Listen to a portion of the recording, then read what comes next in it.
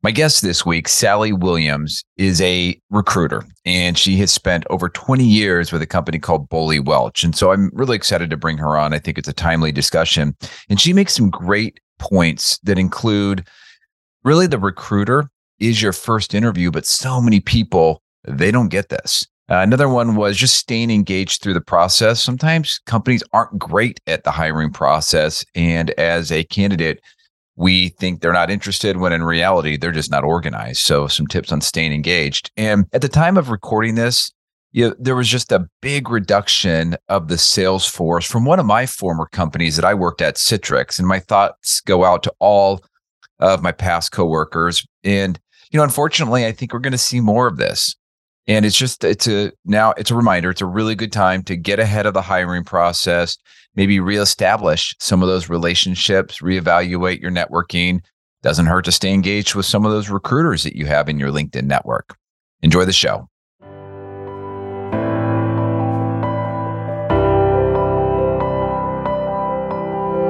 Welcome to the High Tech Freedom Podcast. This is a podcast where we bring successful tech sales professionals, thought leaders, and entrepreneurs to share best practices, insights, and lessons learned with other tech sales professionals.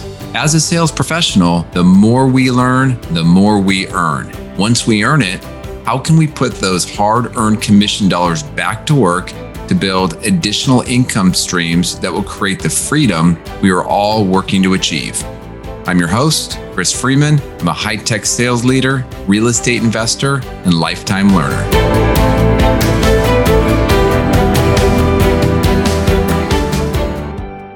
All right, Sally, welcome to the High Tech Freedom Podcast. Thanks for joining me today. It's really nice to catch up. I've been wanting to bring a recruiter on the show for a while now.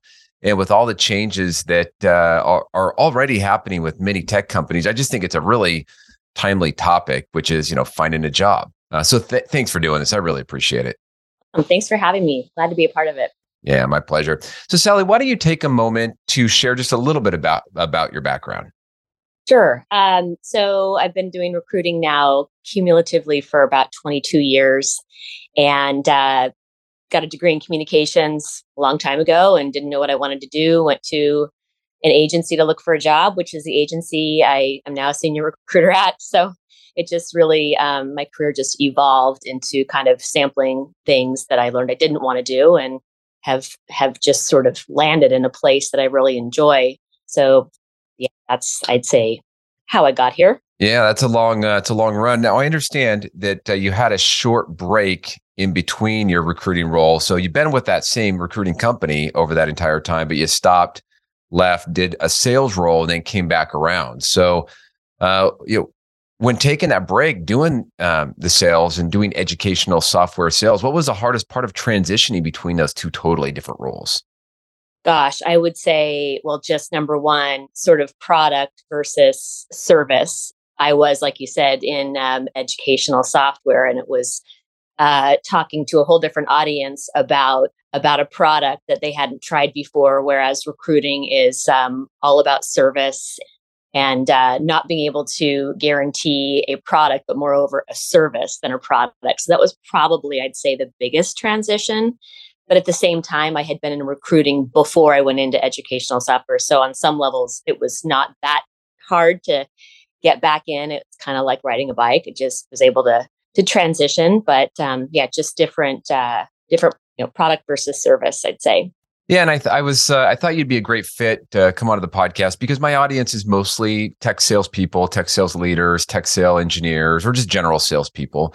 But as a recruiter, obviously you're selling as a recruiter, but actually hitting that pause button, going out and selling software for a few years, you have a really good perspective of the role and what people do and how hard it is, and just the general kind of the understanding of the sales role out there. So I thought it was a good mix. Mm-hmm. So let me ask you this, Sally, let's focus on recruiting. So when you're out there doing what you do, when do people typically engage with you?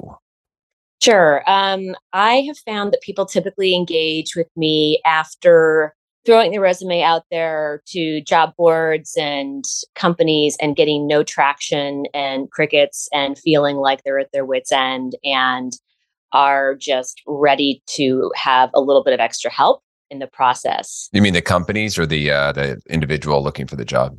The individual looking for the job. Yeah, that's when they usually will come to us is oftentimes after trying on their own for quite a while. On the flip side, we do have candidates who will come to us from the very beginning and say, I'm starting up a job search. I don't know how to navigate. Can you help me? So I'd say it's a mix of both on the candidate side. Yeah. So I imagine at some point, maybe you have more jobs than you have candidates or more candidates than you have jobs. So it's always a balance. The one thing that you do that's probably the same as what a salesperson does is, they've got to nurture their list and nurture their contacts and maintain those relationships and that access. So when there is an opportunity, you're still top of mind and you're still present. I'm wondering, what are some of the things that you do to nurture your list of all the contacts that you build up over time? Yeah, no, that's a great, relevant question actually right now because we were living through the pandemic with Zoom and nothing was happening in person. So honestly, it's about relationships in this industry and I think making it more personal. So I make a lot of effort to go to my clients, go to their offices, get to know the staff, see the environment so that there's that much more of a bond there that can be created. Boley Welch is not a sort of cookie cutter agency. We're not a resume forwarding service. So for us, it's about that high touch relationship. So just really making an effort to stay in close touch with my clients and seeing them regularly to have a real pulse on what they're doing so that I can then accurately turn around and talk to my candidates about who they are aside from what's on the job description.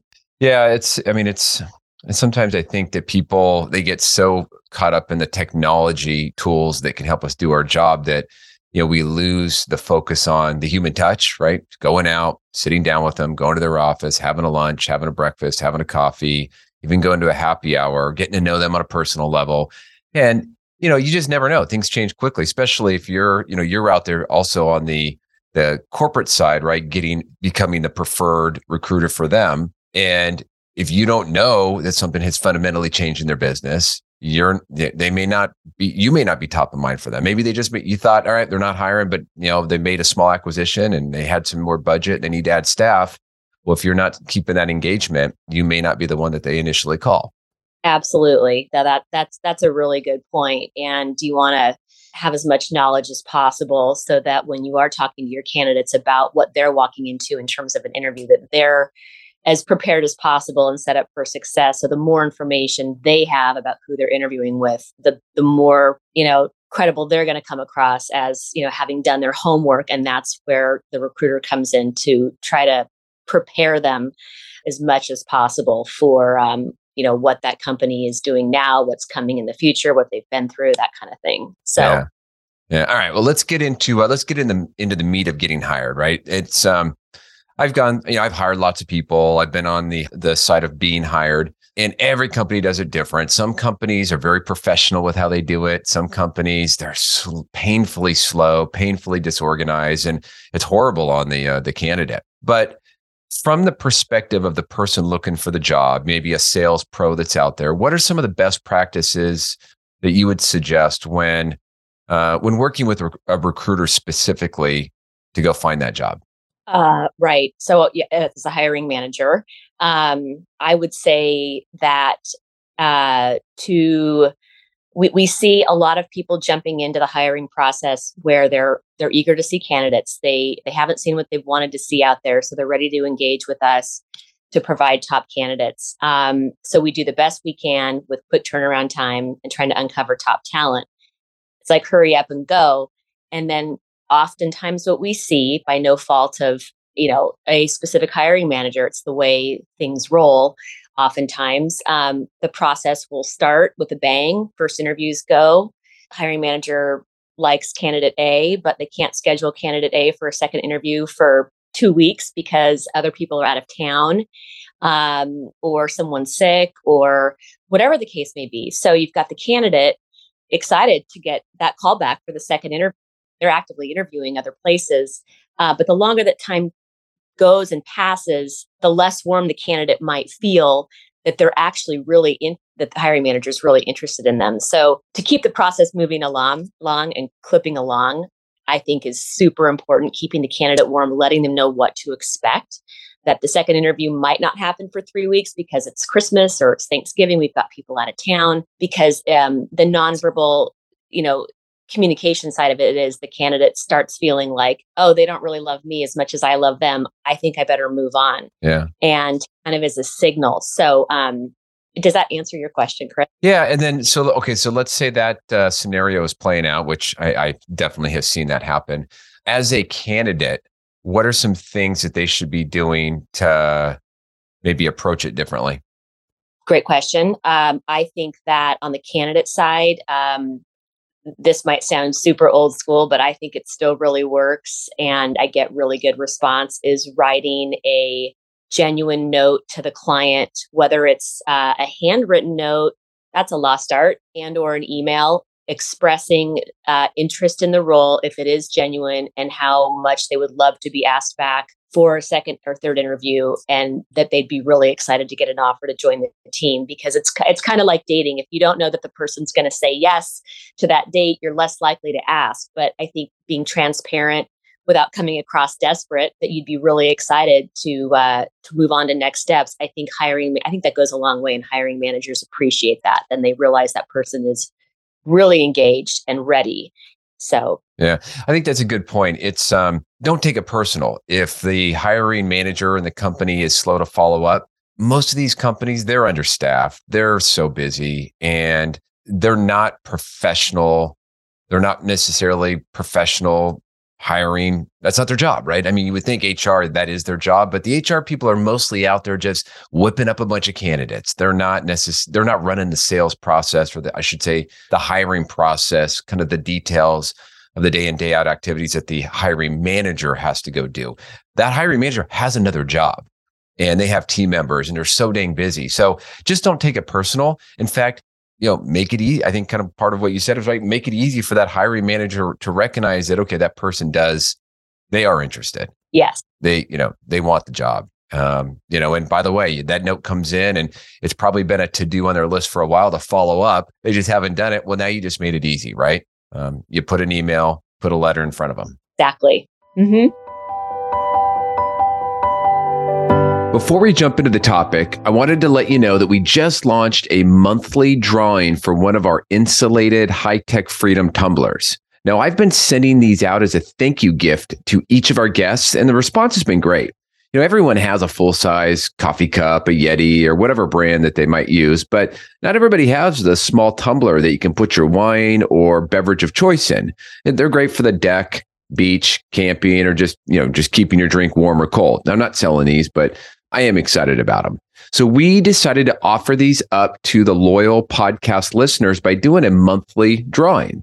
So if you're interested, go to hightechfreedom.com/mug, that's MUG, and you'll see a picture of the tumbler and you can enter. We'll just collect your name, phone number, and email. And if you do win, we'll then follow up and ask for your mailing address so we know where to send it. If you don't win, your name stays in, so you don't need to re-enter.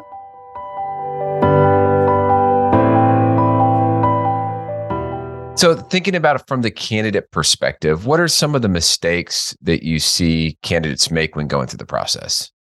Oh gosh. Okay.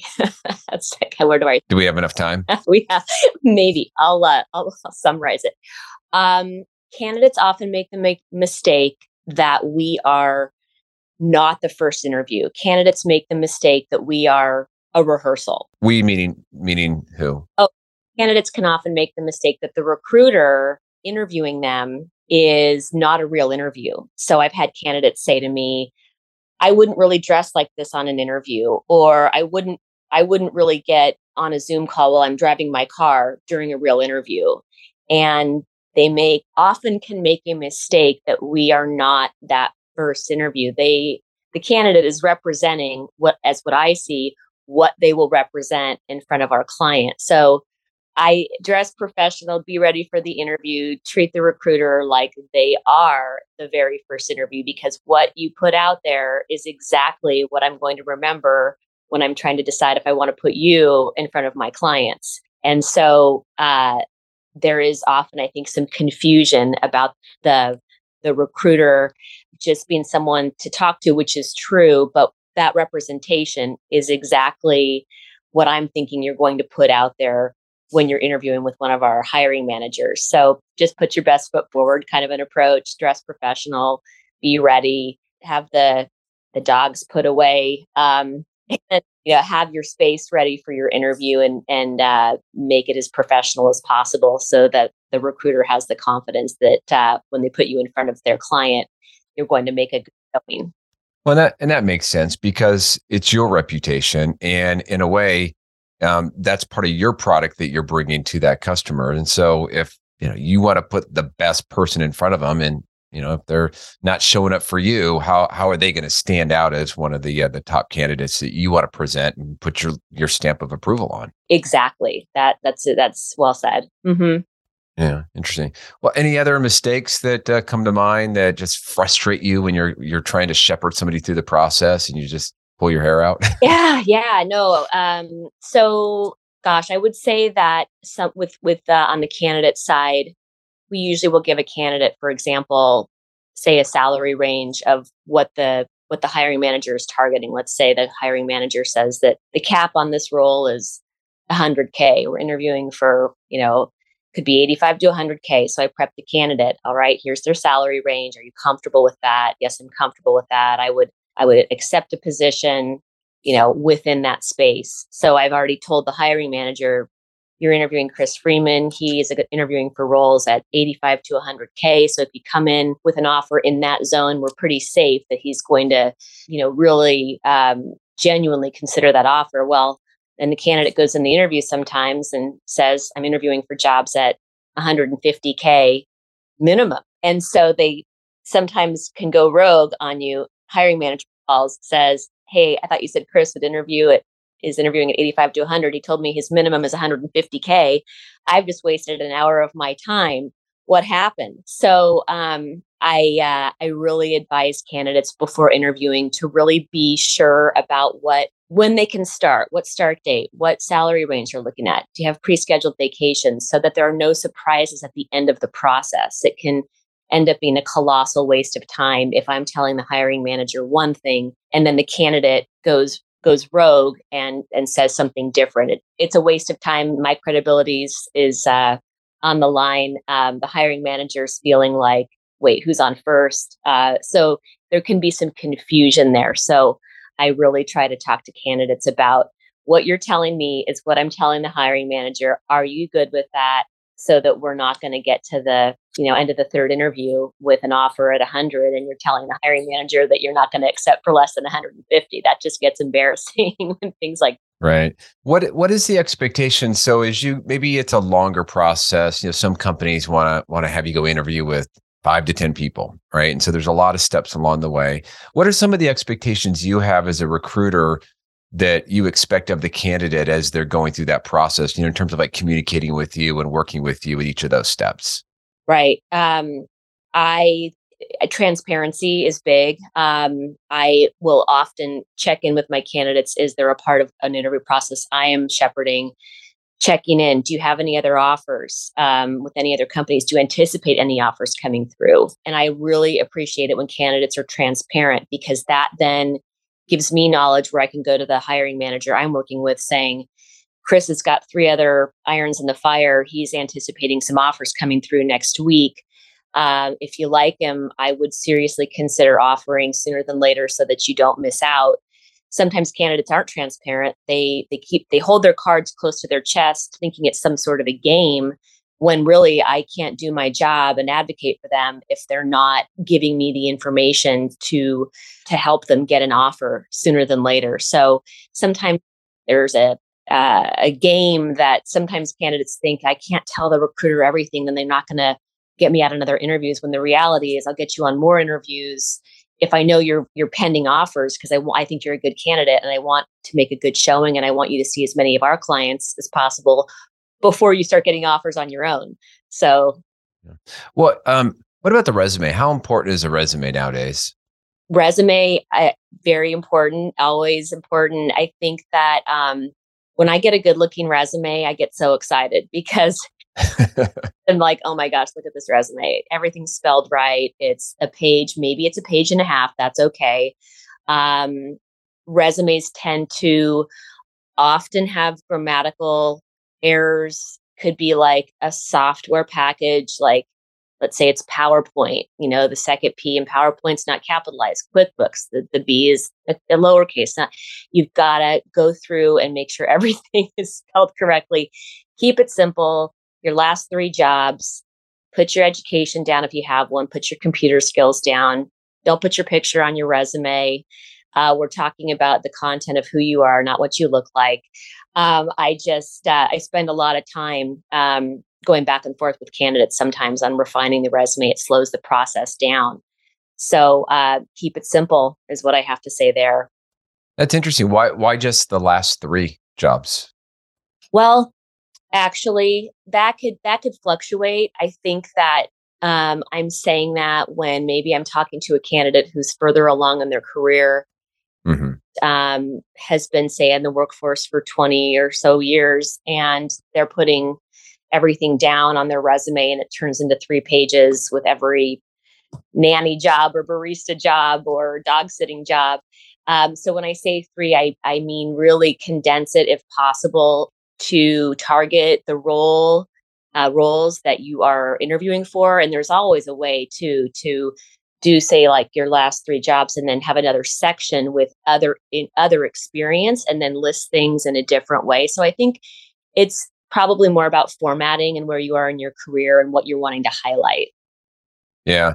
Well, and I've often wondered, right? I mean, you want to assume that the world is perfect, but we know it's not. And so if you're somebody that is a later, they've been working for 25, maybe even longer, and let's say you just got laid off, right? And you're looking for a job. Sometimes, putting every job you've had and the time you graduated from college sort of signals how old you are. And I've often wondered, I'm not quite there yet, but it's like, what I did in the 1990s, does that matter? Right. No, good point. Yeah, I don't see dates on resumes as much as I used to because ageism, it exists, whether we want to, acknowledge that or not. It can exist. And so it's not relevant to list the date on your resume. It can be, unfortunately, another tool where you could be screened out, whether the client's looking for someone further along in their career or they're looking for someone more on the entry level side.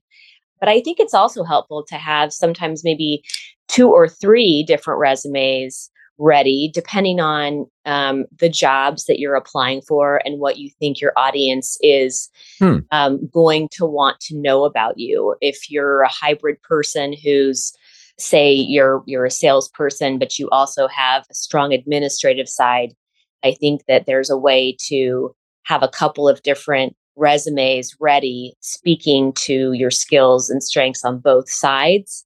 So I think it really can depend on what job you're targeting and also knowing that client and what you know about what they are looking for. Yeah, that's a good point. And unfortunately, there are a number of layoffs going on right now. So maybe you are currently a sales leader or recently have been let go as a sales leader.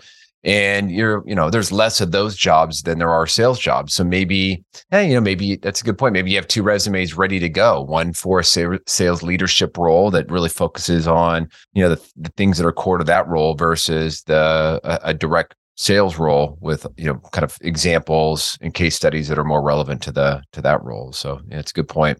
Hey, so Sally, I'm wondering, what about working with multiple recruiters? Is that an exclusive type of relationship when you engage with a recruiter? No, it's not exclusive. I have candidates who are working with me, with other recruiters. They're applying for jobs on their own.